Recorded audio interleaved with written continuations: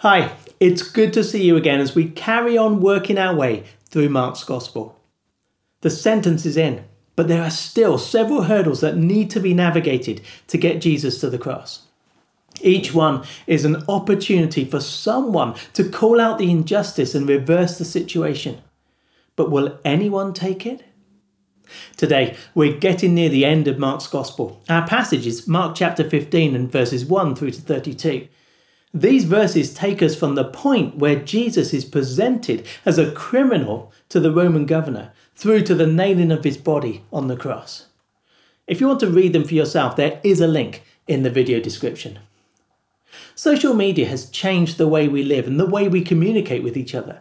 Suddenly, the world has become a very small place, and the web of connections has the potential to navigate ideas and viewpoints around the globe at an incredibly fast pace. There are positives here. Managed social media campaigns can get information far and wide with limited effort in comparison to the past. Yet social media also has a bite. Slip up in the eyes of some and a trickle of negativity is started, which can flow into a torrent as it gathers pace. There are serious issues here for our day and many key questions. Yet that's not why I mention it. I bring it up because it is a close parallel to the treatment Jesus received as he took his journey to the cross. The Jewish leaders have tried and falsely convicted Jesus. Now they bring him to Pilate, the Roman governor of the region. This was an important step because if Jesus was to be executed legally without ramifications to them, they needed Pilate to authorize it. Pilate is no fool though. He recognizes what's going on.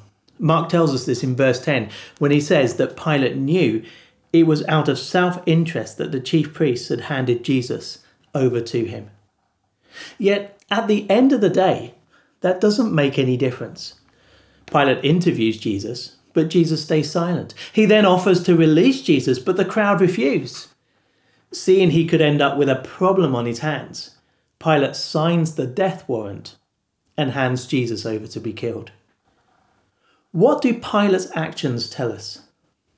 He wasn't unconcerned about justice, but at the end of the day, Jesus was a sacrifice he was willing to make. He wanted peace and to get rid of the hassle that had landed at his door early that morning.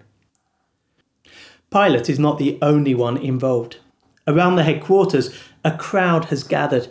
Mark gives us a possible reason in verse 6. Now, it was the custom at the festival to release a prisoner whom the people requested. Are the crowd there for this? Or is it just because they've heard about Jesus? In one sense, it doesn't matter, because Pilate combines the two in his next move. He offers the crowd a choice: free Jesus or free a man called Barabbas.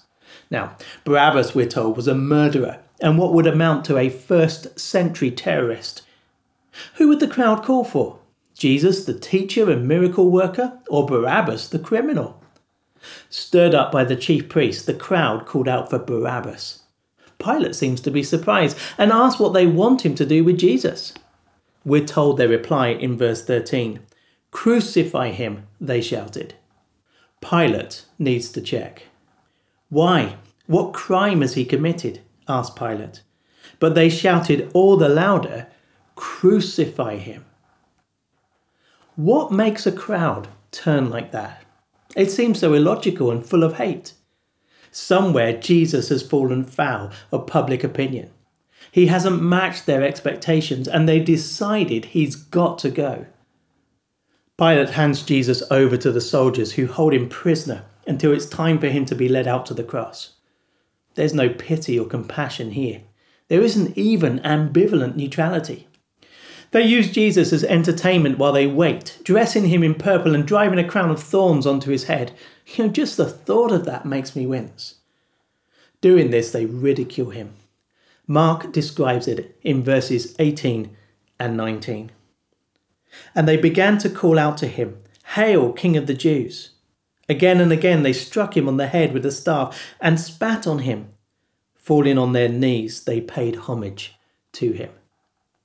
They aren't the only ones. Jesus is taken to Golgotha, a hill outside Jerusalem. There the soldiers crucify him, nailing his hands and feet to the cross, before lifting him up to hang there, his body covered in blood and racked with pain. As he looks down, Jesus sees the soldiers playing a game to see who would win the clothes he'd been wearing.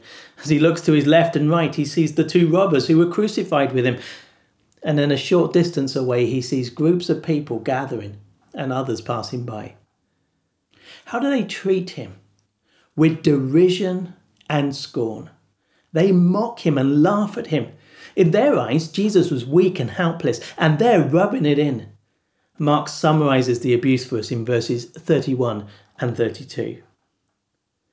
In the same way, the chief priests and the teachers of the law mocked him among themselves. He saved others, they said, but he can't save himself.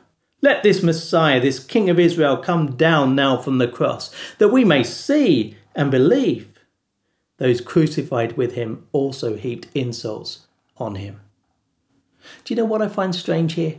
How quickly people turned on Jesus. We mentioned this before as we've looked at Jesus on the way to the cross. As we see the reality of human nature and how it responds to the challenge of God.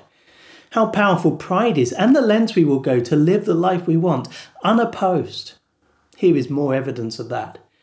Yet if we see it from Jesus' perspective, it's a different story. Again, Jesus submits to the cross.